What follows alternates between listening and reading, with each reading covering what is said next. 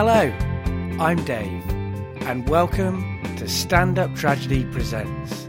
These are some special episodes of the Stand Up Tragedy podcast where we bring to you some full-length shows, some hour-long shows which we've recorded at some of our Stand Up Tragedy Presents events. The next Stand Up Tragedy Presents will be on the 18th of February at the Dog Star in Brixton, and it's going to be my solo show, What About the Men? Mansplaining Masculinity, followed by Jambi McGrath's solo show, A Last Dance with My Father. The doors open at 7:30 and it's pay what you think the shows are worth. For the next 4 to 6 weeks, every fortnight we'll be putting out a full show for you to listen to. All of the shows focus on complicated, seldom talked about issues around identity and around the world that we live in. If you haven't listened to it already, I recommend listening back to the show we put out 2 weeks ago, which was Matilda Gregory's How to Be Fat. Today's show is Howl of the Banty by AJ McKenna, and it was recorded back in November 2015. If you want to find out more about what AJ does and check out her shows that are coming up, follow her on Twitter at Anathema Jane. Stand Up Tragedy wants to make audiences cry until they laugh and laugh until they cry, and to create a safe space to talk about unsafe things. And the unsafe things in this episode include references to rape, description of sexual assault, transphobia, death, racism, violence, and murder. So those are the kind of things that are going to be coming up in today's show. It's a pretty heavy show, but it's a really important and powerful show too. If you don't want to hear about stuff like that today, please don't listen on. And for the rest of us, it's my delight to introduce this amazing blend of poetry, personal anecdote, and powerful, painful rhetoric. So, hi, Brixton. And I'm AJ McKenna, and this is Howl of the Banty. This is a show that I haven't done since the end of its Fringe run in Edinburgh. What I've been doing instead since that time is touring as part of a group show called Public Address. My part of which show involves getting people from the audience to throw rice at me and fire water pistols at me while I read random things pulled out of a bucket to the audience. The reason I've been doing that is because I kind of have an issue with the dynamic of spoken word events, that the poet is treated like a kind of prophet who stands on stage and tells everyone how it fucking is, motherfucker, for an hour. And this is a show where I stand on stage and tell people how it is, motherfucker, for an hour. So, yeah.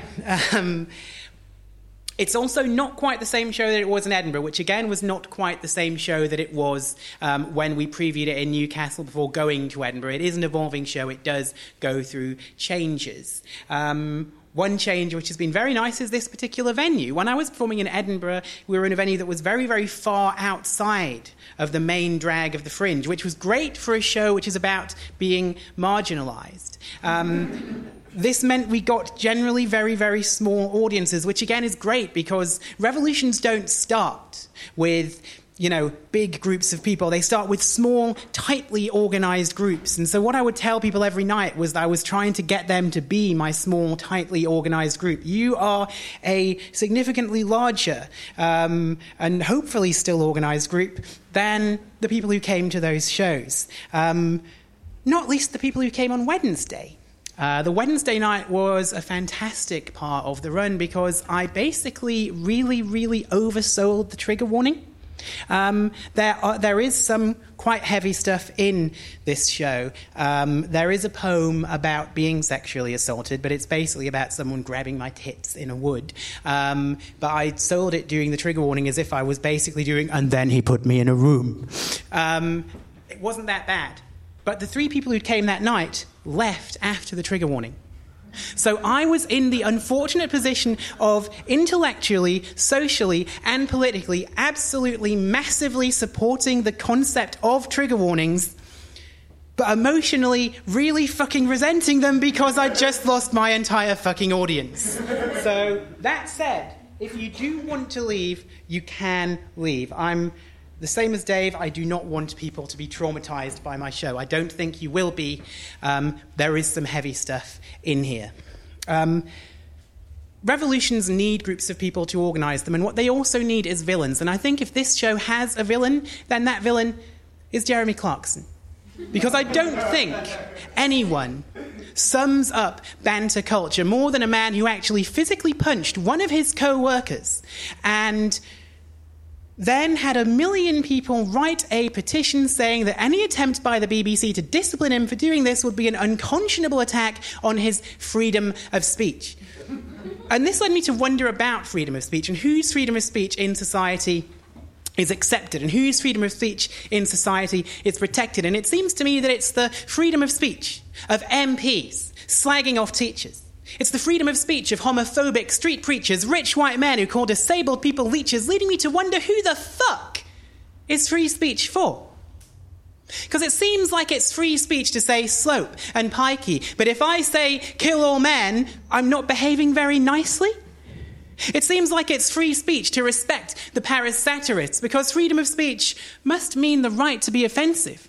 But it isn't free speech if you won't kneel before a poppy, because that's an act of sacrilege.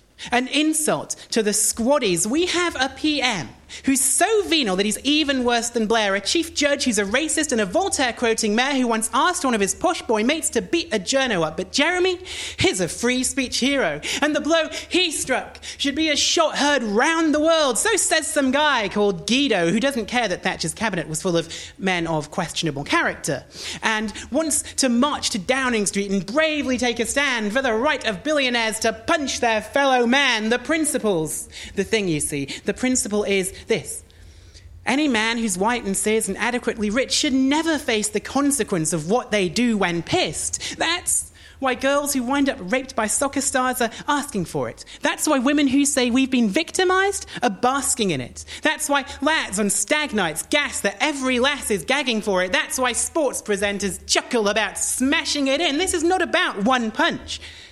This is about the patriarchy. Rule by rich old white cis men who get away with murder by distracting you with pictures of a woman in a burqa or a miniskirt or anything a camera lens can please.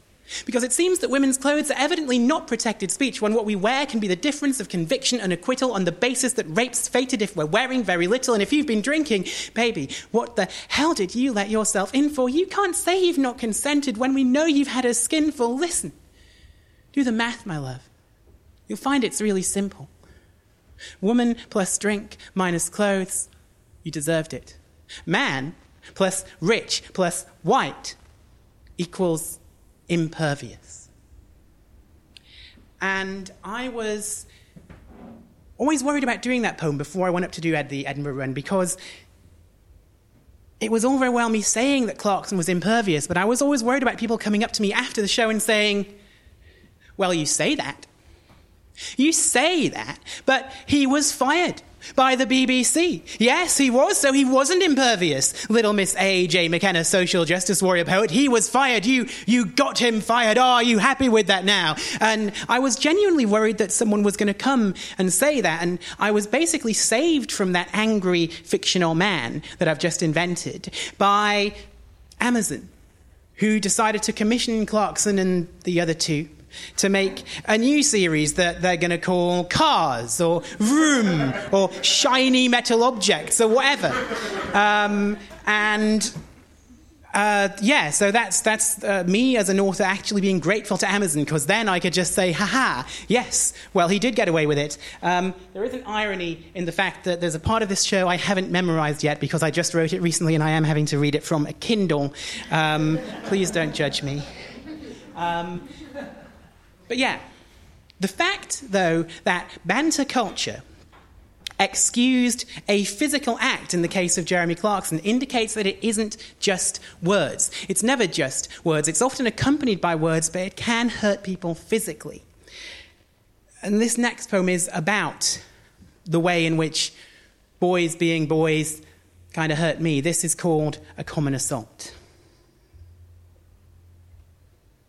And it wasn't just words, although the word they started with was titties. You shouted as your hand went in, grabbed a fist of what was boy flesh, then, laughing, wandered off with your mates through the burn, shirtless, with your flat pectorals showing where mine in summer heat kept cover under baggy fabric, shaven-headed, strutting, 4 of you and 1 me, too shocked to even do a thing about it. Did I shout out, then keep walking? Maybe. Or did nothing? Certainly I never called the police. Boys didn't. Boy was what they said I was, a boy but titted, womanly, worth less than boys who put their chests on show as soon as skies suggested there was sun enough to bear brute muscle and its predatory promise to the hungering eyes of girls too young to know such muscles bared will turn in time against the bodies they exploit and claim to love. Perhaps I stood. Perhaps I couldn't move at first. The memory is not neat. What I recollect is fractured, incomplete, bad evidence, poor recall of your features, sizz-white skinheads, you all look the same to me, pale chests that never seem to tan, and eyes that look on others but as creatures put on earth to please you, give you laughs, Asian, female, queer, disabled, fat, all sacrificed to your idea of fun. The thought of feeling guilt for what you'd done occurred not once to one of you, I'm sure. Guilt shadowed me instead from then to now. Guilt for not resisting, letting you lean in and grab the flesh you found absurd. And guilt for having tit enough to grab, for not conforming to your perfect shape. Guilt that I'd invited demi-rape by daring to be out possessing flab, but you did it. Though the crime went unreported, at least till now. I wish I knew your name. I'd say it here and have no fear what court said. I'd willingly ensure your dose of fame, but I don't know you. One boy in a wood was all you were, and all I seemed to be. Now, growing daily into womanhood, I probe the deeper outlines of the memory. I see in your likeness far too many men who, sensing I was not at all like them, felt they were given license to abuse, some verbally, some violently. All chose to treat mine as a body less than human. Before the makeup and the clothes, the laser, was it the incongruity of my behavior or just my tits that marked me out as vermin? Was it these lumps of flesh which so offended this body, which was not so simply gendered as your own? Did it invite your grasping hand when you felt it? Did you like the thing you grabbed? Is that why you recoiled? Walked off so quickly, didn't look back, laughing like your other friends? Is that alone the thing that makes you guilty? The thought that you too might not be all man within their broken calculus of manhood? Is that the thought which keeps you up at night? I hope so. I hope you cry that it feels so good. Now, think about my tits, dear, and sleep tight. And you may have noticed during that particular performance that I spent a lot of time looking at the empty seats there. And this, again, is something that I decided to start doing in Edinburgh because I do a lot of writing poems in second person, a lot of poems where I use you a lot, where I'm addressing someone. And that can be quite a powerful technique. In workshops, I sell it to people as the idea of writing back to people that you feel you can't talk back to in real life for whatever reason. You're afraid of them. But it does create a bit of a weird dynamic at an event like this because if I'm making eye contact with you or making eye contact with you or making eye contact with you, and then I'm going on about what a racist douche bucket you are, I mean, you may be a racist douche bucket, but I'm going to guess that you probably aren't if you're in a stand-up tragedy audience. So what I invented to get around this is the invisible racists, who are people who sit in the empty chairs and who basically, not just racists really, they're invisible homophobes, invisible transphobes, invisible, basically, for purposes of a lot of this show, just imagine they're invisible Jermaine Greers dotted around the audience. And you'll be all right. This next poem, this is a poem about some very visible racists. And it's about the time they came to Newcastle, where I'm from. I don't sound like I'm from Newcastle. I am from there. Actually, I'm from a town called Washington, which is just outside of Newcastle. And Washington's kind of interesting because it's technically part of Sunderland, and the ward it's in Sunderland is one of the first wards that declares during the election. By the way, that was a really nice election we had, wasn't it? Did anyone else? I mean, I spent that entire evening, that entire election night, refreshing my Twitter feed, refreshing my Facebook feed, and looking at the results coming in, and basically just feeling like someone was repeatedly punching me in the stomach. Now, I'm a masochist, so normally that's a really good night for me, but not that particular feeling. But yeah, Washington and Sunderland are one of the first constituencies that declares during the election, and I knew it was going to be a bad night there, because obviously Labour won. But in those constituencies, the vote that came second to Labour was UKIP. And that meant that I'd spent time at school with people who'd looked at what UKIP were offering and had thought, yeah, I like that. People who think gay marriage caused hurricanes. Yeah. So I think nothing explains this show more than the fact that I grew up in a town full of UKIP supporters. And this is about people who UKIP would say strenuously don't support them, that they aren't the supporters they want to attract, but they are the supporters they attract. This is about the time the EDL came to Newcastle, and it's called 25-5-13.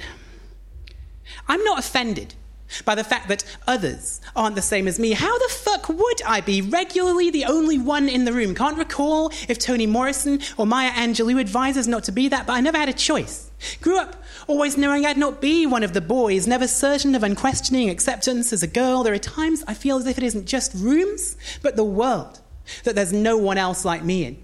And I don't mean I'm unique. I don't mean that I'm artisan, handmade, bespoke, boutique, hipster. I mean, the world feels like a fun fair where I'm wheeled in as a freak, accepted as a turn because I learned to entertain you, a lust object to chasers who think girls like me are angels but don't care about our halos. Just the thing between our legs, because when a chick has dick plus tits, who gives a shit about her intellect? Now, if I can deal with this day after day, night after night, why are you so angry that some people just aren't white? Because that's what it's about. Don't try to hide behind religion. Don't say you're not racist, that you just object to Islam, because if that's the case, then why were your mates casing the Gurdwara? Sikhs aren't Muslims. This is basic. You lot really should work harder at learning to distinguish one brown person from another. But why try, when the one thing you're not blind to is their colour? And just as you deny that you've selective colour vision, you lie and claim you even have an LGBT division when there's nothing behind those initials but your cynicism. I missed the running battle when you gathered in Newcastle because I was lying back on a couch wearing black and tanning goggles, having IPL, intense pulse light beams fired at my face. And yes, it hurt like hell, but didn't feel like the disgrace I felt when I had to cross the street to get away from you.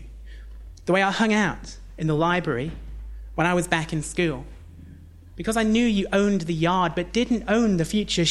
You were nasty, you were odd, and I was just a loser who wanted to be Kitty Pryde instead of Wolverine. I was going somewhere.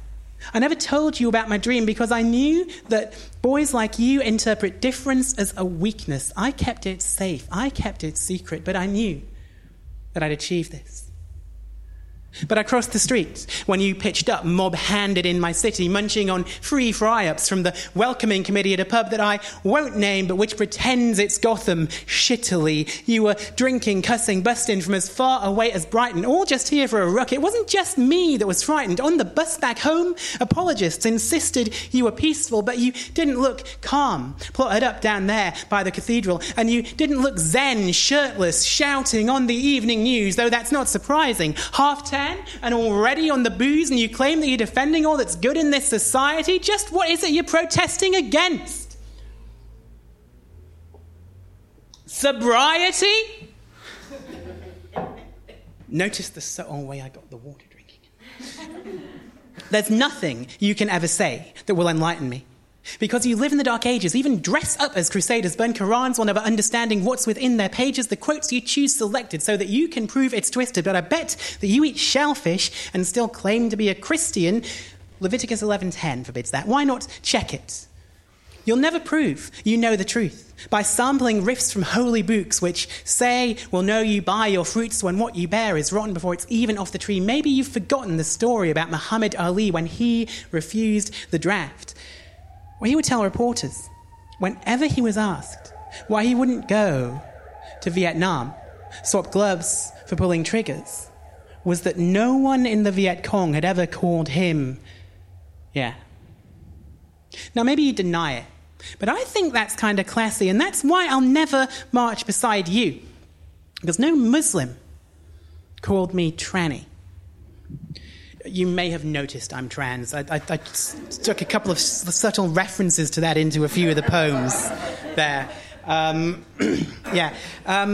no one I've known who's been a Muslim has actually called me tranny. Plenty of non-Muslim people have done it. Plenty of cis people. Probably at this point, just a very, very quick knowledge check. Anyone in the room who doesn't know what the word cis means? That is great. That is fantastic. I'm still going to do this bit because it has a joke in that I really like. And basically, cis is the opposite of trans. And you see it in a lot of different contexts. If you're a chemist, you'll be familiar with it. It's a prefix that's used a lot in chemistry. If you're a classicist or a Roman history buff, you'll see it used in Cisalpine Gaul, probably quite a good crossover between Roman history buffs and people here tonight, I should imagine. And it's actually not even a very, very new word in a sexual context, in a gender context. The earliest use of the word cis in the context of gender occurs in a book called Lexikon der gesamten Sexuallebens by a German doctor called Ernst von Burchard. This was published in 1914. And obviously in those days, people's understanding of gender variance was slightly less sophisticated than we have today. So they basically looked at it through the lens of transvestism, of dressing up in the clothes of the opposite gender, which they saw as primarily a sexual fetish. And because this book was part of that big 19th century classifying project, what they thought was, well, if you're going to have transvestites, if you're going to have people who are excited by wearing the clothes of the gender opposite to the one they were assigned at birth, you have to have cisvestites as well. You have to have people who are turned on by wearing the clothes that match the gender they were assigned at birth.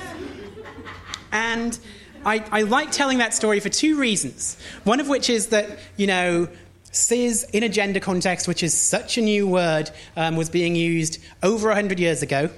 But also, I just like to try and imagine how cisvestites ever get anything done. Because, you're getting ready, you're getting for work in the morning, and you're like, yeah, I'm getting ready for work. I'm a man, so I wear a tie. I wear a tie because I'm a man. Yeah, I wear a tie. Oh, fuck work, I'm getting on the fat train, baby. Yeah, no, so this, my theory about that is that cisvestism is directly connected to being a nudist. Because I think the only way that people like that could get anything done would be to not wear clothes altogether. Or to actually be forced for their entire lives to wear clothing opposite to the gender that they feel themselves to be. Imagine what that feels like. See how I seamlessly worked a serious point into that.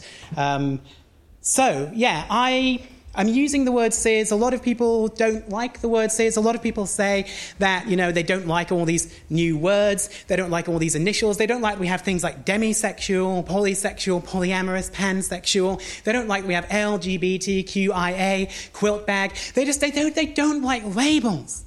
They want there to be no labels. They think that we should just accept that actually deep down we're all just people. Now, the interesting thing about these guys, and they are mostly guys, is if you look at their Grindr profiles, or their Tinder profiles, or their Badoo profiles, or their FetLife profiles, or, whatever site or app they're using in order to arrange the fucking. And if you look at them, for people who don't like labels, they really, really do seem to use a lot, you know? No femmes, mask for mask only. No chocolate, no rice. Wimbin, spelt with a B and a Y, naturally, born Wimbin only. No TVs, CDs, TSs, TGs, no TVs, CDs, TSs, TGs, no TVs. I am not a TV. I am not available in flat screen, Sony widescreen, high definition 3D. I am not something for you to gawp at from your cis-normative settee starring Eddie Redmayne or Chloe Sevigny. I don't air jokes about folks like me by blokes who might as well be racists on a nightly basis. I am not a TV. I am in the process of a big switch over, but that didn't start in 2012, thanks to my PCT, which is now a CCG and only just got talking with my GIC, and it will not be digital, at least not initially. I am not a TV. I am not a CD. I am not exactly long enough to hold all of Beethoven's Ninth Symphony. I like to think I contain so much more. I am not a CD, though I have been allowing a lady with a laser to unlock me, firing her beams into my pits and grooves, re-editing my data, remixing me into what I want to be. But I am not a DAT, a minidisc, an MP3, a DVD, or WMV, and I am not a CD. I am not a TS. My world is not a wasteland waiting for the touch of Fisher Kings, though I have seen death undo so many. Andrea, Brenda, Mariah, Estrella, Myra, Faith, Amanda, and all those with no ID. Sweet ladies who were never bad good night, and had time called in spite of how they hurried, but who were more in their time than Eliot's tired seer, more than his Rheingold borrowings and sophistries, alive, undoing death with every step across the bridge from one state to another. I may wind up measuring my life in every dose of HRT, but TS is not a label that you get to pin on me. And I am not a TG. I am not a droid, a replicant, a Nexus 3. I am not a minor character from STTNG. I am not a space oddity. There is nothing futuristic about me. Those who live like me are found throughout your history. Herculean Baba, the Chevalier d'Eon, the Priest of Attis, Elagabalus, the Amazons, Maul Cutpurse, Jan Morris, Lily Elbig, Christine J, Nong Tum, Wendy Carlos, Leah T, Lynn Conway, without whom I couldn't type this on my PC. But there is nothing futuristic about me. I am not a label. I am not a category. My only initials are AJ, and you will respect that about me. So if you come for me with labels intended to dehumanize, to delegitimize my trajectory, to project your own lack of humanity on me, I will change your channel. Make your tracks skip. Rewrite your past and your future the way you want to edit me. So if you please, respectfully, hear and acknowledge me. I am not a TV, a CD, a TS, a he, she, a she-male, a scam, a trap, a pretend-being Miss Brennan, or even a TG. I am Anathema Jane McKenna. I am me. And I am feeling kind of, this is really, really bad. It's been a long time. You know, like the piece I've been doing is only about like 20 minutes long, and this is the first time I had to do an hour-long show in such a long time. And I kind of really, really need to go right now. And, you know, I mean, the toilets, they're down some stairs, and they're like just about everywhere in London, they're down even more stairs, so they're in a basement, and there's quite a lot of graffiti on those doors. They're kind of intimidating. So what I'm going to do, if it's totally okay with you guys, is I'm basically just going to do it on stage, if that's okay. It's a Fringe show. It's not at the Fringe now, but it is. We can do this. It's good. It's performative. It's different. It's confronting the body. That's all we can explain it as that. Okay. So, yeah. Am I taking up space? you thought you had reserved? Am I making my face to at home in your world, impinging a little too much on your scene? Do you think that my motives here might be obscene? Then I'll clue you in to my nefarious scheme. I'm peeing. That's all I'm here for. I don't want to fuck. I'm not turned on by urine. Knock-off toilet duck and the presence of numerous tampon machines are not really a feature of my lewdest dreams. I'm here to perform an act of micturition. And I'd like to be left in peace for the duration, exactly as you would. I'll not hassle you, shout out, "Good God, a cis woman having a poo." And here we thought blossoms fell out of your asses. Turns out there's not that much difference between the lads and the lasses, except in here there isn't that much of a chance of a massive transphobic bastard deciding to police how I gender express with his fists and his knees. Not that ladies are safer. Ask Chrissy Lee Paulus.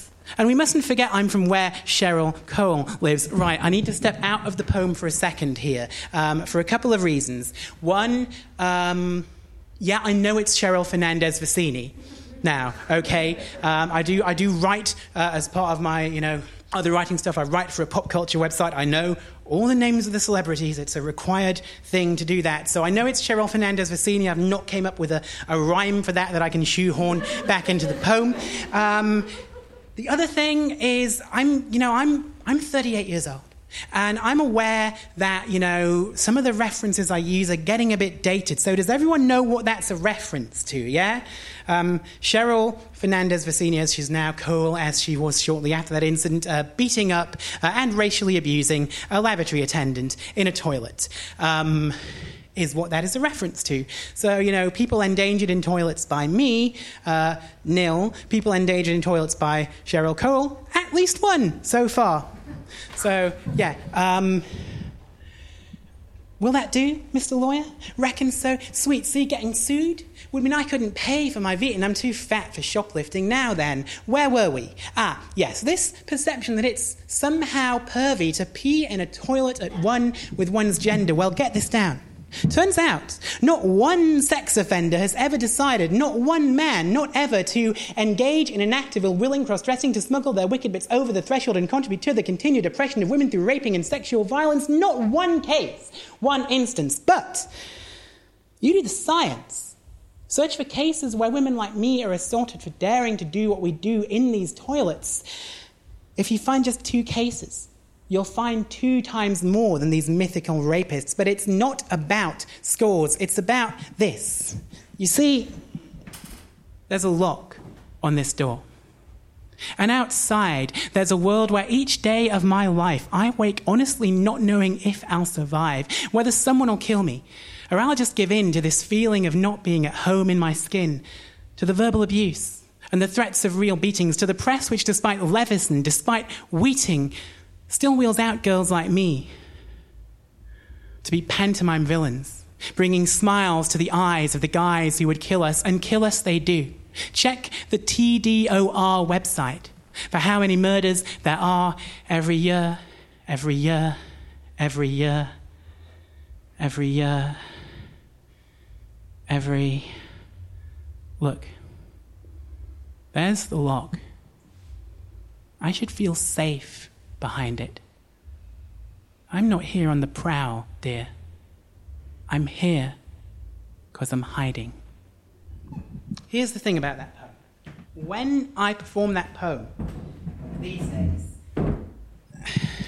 I'm kind of lying.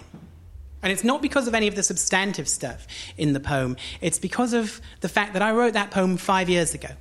So when I have lines in it about not being comfortable in my skin, that's how I felt then when I wrote that particular poem. But I've been on estrogen now for almost 2 years. I've been on testosterone blockers since this April. I feel a lot more comfortable in my skin. But there's something else about my skin that I'm leaving out in that poem as well, and that is that my skin is white. And that as much as I may feel uncomfortable in toilets, as much as I may sometimes feel uncomfortable in the street, I'm a white middle-class trans woman from England. I'm reasonably safe. I'm not in anywhere near as much danger as trans women of colour around the world. And tomorrow is the Transgender Day of Remembrance. one of the key central points of this show is the idea that banter has a body count. And this poem, which is the most recently written part of this show, is about that. It's a poem that I wrote for a Trans Day of Remembrance event in Teesside, near where I come from. And it's called A Memorial. And it follows the same structure as Memorial by Alice Oswald, if any of you are familiar with that particular poem. Banter has a body count.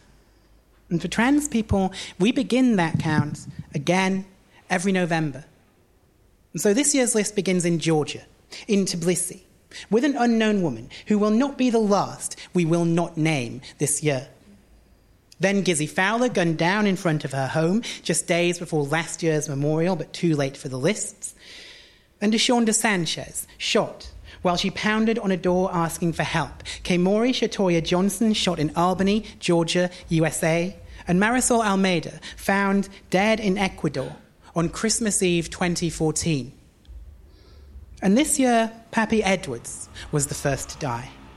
On a January morning before the day had time to warm, found shot dead in the parking lot of the Fern Valley Hotel. And with Pappy, this year's dance began. Conflicting genders in the news reports, refusal to investigate as hate crime, all the same old songs. As when a bullet entered Lamia Beard's body and blood began to pool beneath her where she lay down on the sidewalk and her dead name bubbled up from some reporters' throats with talk of past convictions, as if they were trying to imply this world was somehow just, that bodies like Lamia and Pappy's had committed some sin other than not being white, not being cis, not being right, not fitting in. And what sin was committed by the unknown woman shot to death in Badba, Pakistan? For what crime was Pio da Silva tortured to death in Brazil, as if anything justifies that? As if Ty Underwood did anything more than tell her cis boyfriend she no longer wished to see him? As if Hande Onku did anything more than move to Turkey seeking refuge, as so many cis women would seek it this year? As if Yasmin Vash Payne did anything other than argue with her boyfriend? Now one is lost to the full stops left by bullets. One lost strangled naked, her hands and legs bound, the other to the lines blades draw in flesh. As if Leo in Brazil deserved the pictures of her body on the websites reporting her shooting, as if Pata in Brazil had deserved to be strangled, as if Didinya deserved to be shot. Some had not turned the pages of their calendars. When Joyce Akira was brought down by bullets, a teen, Antaya Gabriel de Jesus was found in a stairwell, an activist, a woman of the church, giver of food to those who needed it, but a knife ended her multiple times, held, they say, in the hand of a man who hung himself a block away, and they didn't call it a hate crime. Like Penny Proud just got shot by a robber, easy to explain it all away when you look only at the bullet's path and not the path that led a body to transect it, easy too to get a name and pronouns wrong. This they did. Those left behind so often have to fight to give the dead their names. They fought for Penny. They fought over what to call Bry Golek, whose family called her Man after her death. It was her father's hand which held the knife that stabbed her. Two stories clashed in Akron on a February night. Only one needed to kill. Christina Gomez Reinwald had two names for work and life and died twice. Once ruled suicide, later ruled homicide. Another woman murdered by her boyfriend, some said her ex, who took the life of the woman they sometimes called Christina Grant Infinity. Her name, a kind of prayer. Raisa, stabbed to death in Campina Grande, was granted only 19 years, and Capitu Santos was 31 years old when the final knife ended her body. And now for the first time I say an unknown woman was shot somewhere in Brazil. I will add more to that number. Sumaya Dalmar was sometimes known to use the surname Yusel. It was this name which appeared in the early reports of her death, a death unsolved. The same day, a 16-year-old called Lara was stoned to death, and 2 days later, a woman called Katie stabbed 10 times, both in Brazil. We will hear a lot more from Brazil. In the same single day, Natalia Ferraz and Igor Fernando Oliveira Santos were both lost to multiple bullets.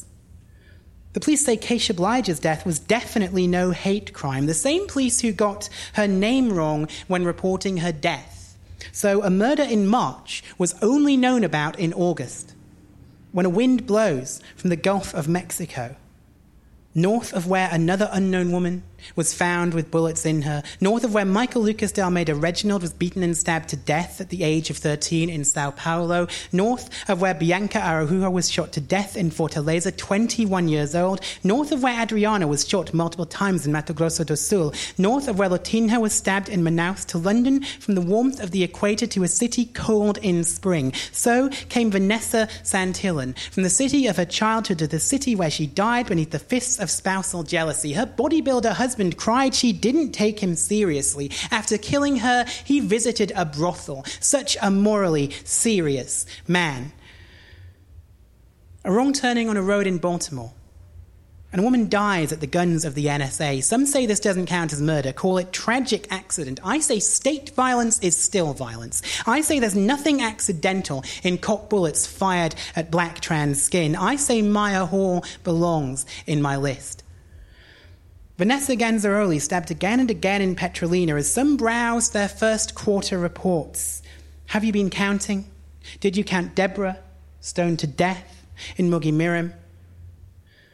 The 2 unknown women murdered at a wedding that month in Pakistan.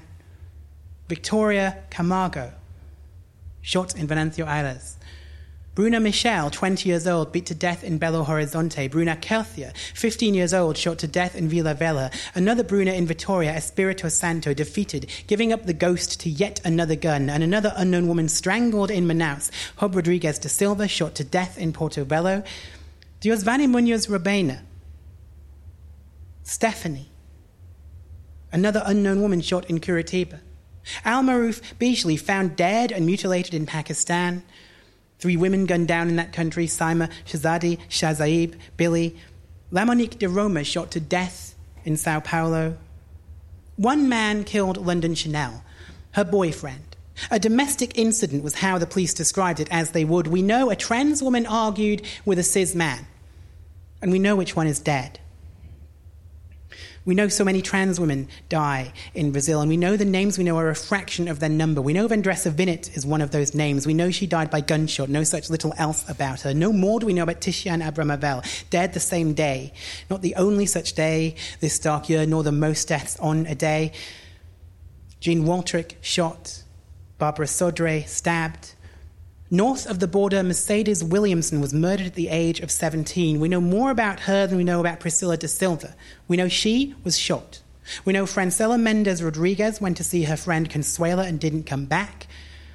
What do you know of Carol Mello, Andrea Amado, the unknown woman found in a shallow Brazilian grave? Kelly Silva or Quane da Silva, we know one was strangled, another was shot. All we know of one is her body was found. We know one was stabbed in neck and arm, defensive wounds, and one shot in the head. We know that Laura Vermont was seen running from Sao Paulo police. 2 of them murdered her. Think about that, and why we know so little of the others. And think about Jasmine Collins, reported dead by her dead name for months, stabbed by a cis woman, the police said in an argument about some shoes. The same day Sydney Araujo Claudino was shot in a drive-by. We know less of Bruna J. Mendes, only that she was shot multiple times, as with another unknown woman in Brazil the following day. Daya Rani Kinna ran for office in Uttar Pradesh. The killers ran from her home as a train thundered past. And days later, another unknown woman stabbed to death in Brazil. Then a day of 3 deaths. India Nascimento, Ella Radota, Vanessa Calacha, the year barely half gone. And the next day, Ashton O'Hara found dead in a field in Detroit. 2 days later, Erica Aguilera shot in the back in Dourados. A girl called Only Gabby beaten to death in Valparaiso de Goya. 2 days later, another 3 deaths. India Clark shot in the head in Tampa, Florida. Nephi Luthers shot in the head in Georgetown, Guyana. Another unknown woman found in Alicante, Spain. In Fresno, California, Casey Haggard leans into the window of a car. A minute later, the driver she speaks to will slash her neck and drive away. The next day in Brazil, another unknown woman dead. Days later, Shade Schuler dead in Dallas. A body found in foliage in Brazil. The name we have been given is Patricia. With that, the dark summer began. Amber Monroe shot in Detroit, not for the first or second time, this one the last. Candice Capri shot in Phoenix, and they say nobody knows why. Tamara Dominguez ran over multiple times by an SUV. Every time I cross the road, I worry that this will be the intersection where a car speeds up instead of slowing down. Alicia Walker's body dug up from her shallow grave. VHA dos Santos shot multiple times in Brazil. Another Brazilian woman, Flower, beaten to death. This was August. And in September, Waleska Reala was stabbed 27 times. Marcela Chocobar was found, her body burned beyond the recognition of the eye. Only her DNA remained to tell the story. And in Brazil, Paulinha. All we have is her first name, the location, Rio Grande do Norte, the cause of death, gunshots to the head and to the chest.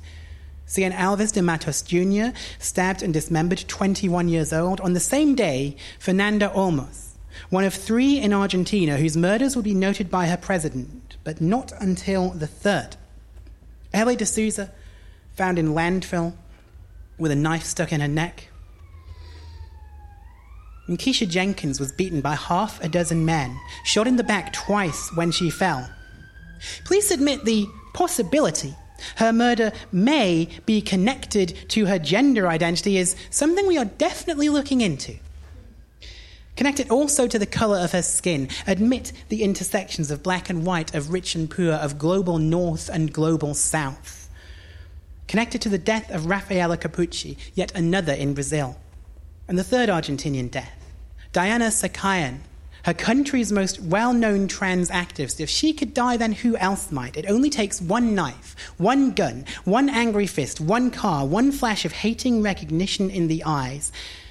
A coin spins at the edge of a moment, becomes a hurricane of coins, a kaleidoscope, a superposition. It will always fall one of 2 ways. It fell wrong for Zella Zayona, surrounded by 4 or 5 people, one of whom reached for a gun. And most recently, at time of writing, for Yoshi Tsushida.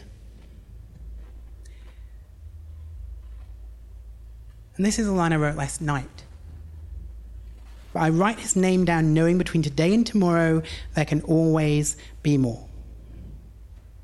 And half an hour before we opened the doors for this show tonight, I found out via Twitter that a trans woman in the UK being held in a male prison in Leeds, a woman called Vicky Thompson, has been found dead in her cell in that prison. This is because the British Ministry of Justice, unless immense pressure is put on them, as in the case of Tara Hudson earlier this month, unless immense pressure is put on them, the British Ministry of Justice will not allow trans women to be held in female prisons unless they have a gender recognition certificate. Acquiring a gender recognition certificate requires paying quite a large amount of money. It requires the submittal of documents to a panel of people who never see you. It is a classist process. It is a process which is massively discriminatory, and it can decide whether you wind up in prison among men or among women. It can, in effect, decide whether you spend every day of your prison sentence being sexually harassed. It can, as we've found, decide whether your sentence is a death sentence or not. I talked about how this show changed in the way that it was written for Newcastle, the way it was written for Edinburgh, the way it appeared at the end of the Edinburgh run. The poem I'm going to do now is not a poem that I actually put in the script for tonight, but it's a poem about someone else who was a trans woman who was imprisoned. It's about a trans woman who was imprisoned in a male prison. It's a poem called Letter to a Minnesota Prison, and it's dedicated to a woman called C.C. MacDonald.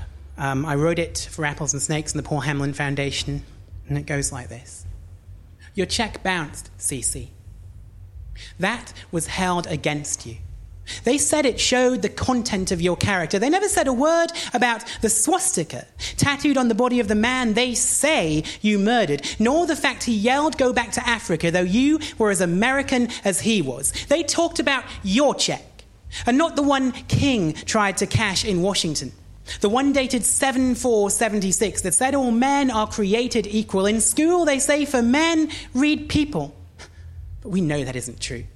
For men, read white. For men, read male, assigned at birth and happy to be so. For men, read Thomas Jefferson, fathering children on his slaves. For men, read Hoover, closeted, obsessed with sin and plague. For men, read Ronald Reagan. For men, read James Earl Ray. For men, read us in Killer's Eyes. The eyes of those who beat Crane Conaway to death, who shot Dione Jones, who gagged Rosita Hidalgo, stabbed her body, slit her throat, who shot Coco Williams, who shot Tyrrell Jackson, who shot Paige Clay in the face, who shot Brandy Martell, who burned Lorena Escalera's house down, choking her with smoke, who shot Tracy Johnson again and again, who stabbed Tiffany Gooden again and again, who shot Deja Jones, who shot Kendall Hampton, who put a gun to Kyra Cordova's head and pulled the trigger.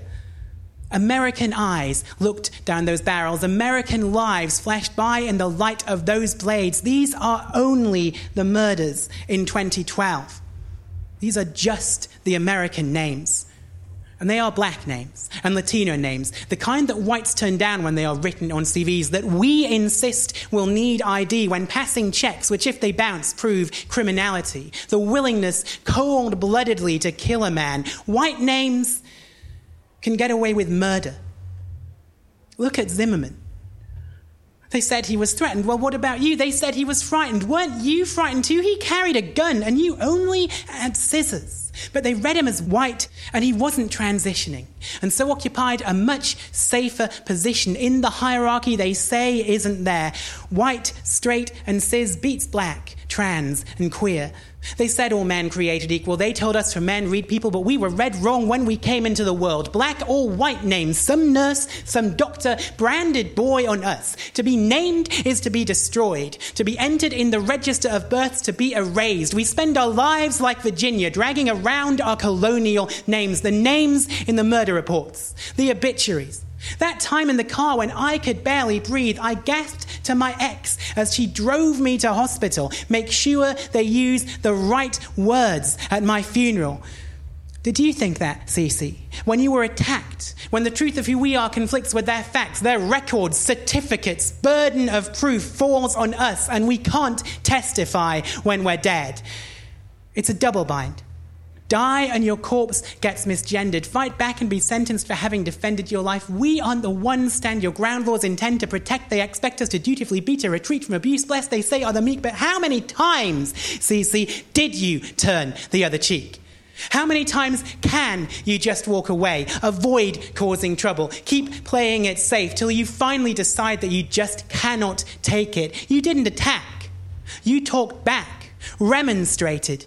And in taking that act, Cece, you demonstrated what they hate most of all, calm and reasoned defiance, satyagraha, soul force. They met it with violence, as they would in Ferguson, the Missouri campus. It's true, you fought back then. You offered resistance that was active, not pacifist, but comfy white cis folks who style themselves pacifists have no clue what the stakes are. The gunshots which kill us are silenced. You fought. Who wouldn't? In fear of their life. And you won. That's why they hate you, Cece. You survived. And I don't really know how you end a show when you're dealing with something like that. I think you have to hope that there is some kind of hope. And I guess really that hope is you. I joked about making a tightly knit revolutionary group at the start of this show. I'm a fat, queer, trans person with an obvious axe to grind. People are going to take me less seriously than they will take you. I don't have a bucket pitch. Please put money in the bucket. In a capitalist society, money is violence, but if you're pure, it's self-defense. But I'm pretty sure that... I didn't think that was... I'm pretty sure that there is going to be a petition up. The guy who's the current prisons minister in the UK is a guy called Andrew Sellis. Andrew Sellis is an extremely religious person.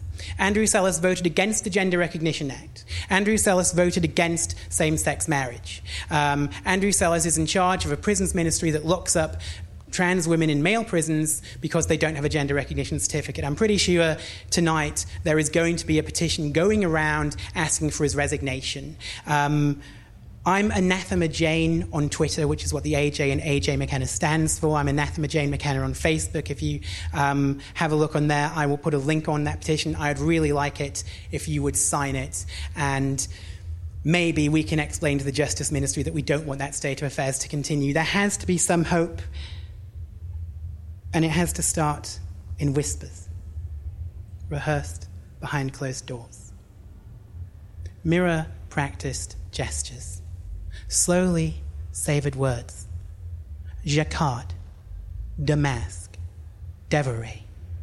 Rolled and tasted on the tongue, it is always sotto voce. This song, when first it is sung. And for some, it never rises to a higher tone and pitch. For some, the song is silenced by the insults, by the fists, by a slow and steady grinding or a sudden hateful act, by the endless daily sniping, by a world of turning backs.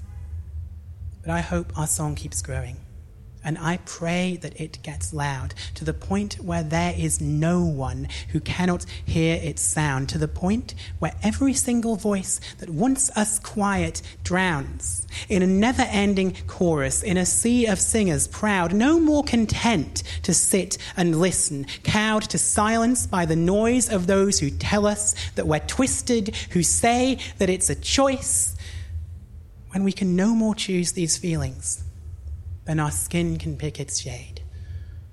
But there is one thing we can choose, and that's not to be afraid. Thank you for your time.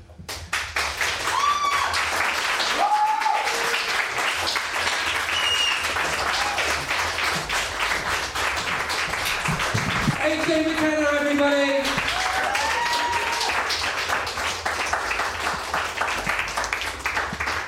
Well, yeah, I mean, I said at the beginning of the night to expect tragedy, and there's been a lot of tragedy on this stage, and that's what I welcome, really, at Stand Up Tragedy. That's kind of what this space is supposed to be about, talking about the hard things that we don't talk about generally, and I think that's a very important thing to do.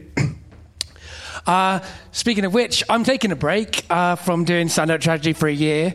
Next year I won't be doing it, but I will be doing it again, and I may be doing Stand Up Tragedy Presents next year. And if you'd like to find out about what's going on with those things, then go to www.standuptragedy.co.uk or follow Stand Up Tragedy on Twitter, which is @standup4tragedy, the number 4, because somebody got the name before I did and is using it to do nothing useful. But never mind. You can find Stand Up Tragedy on Facebook, where you can make friends with the tragedy.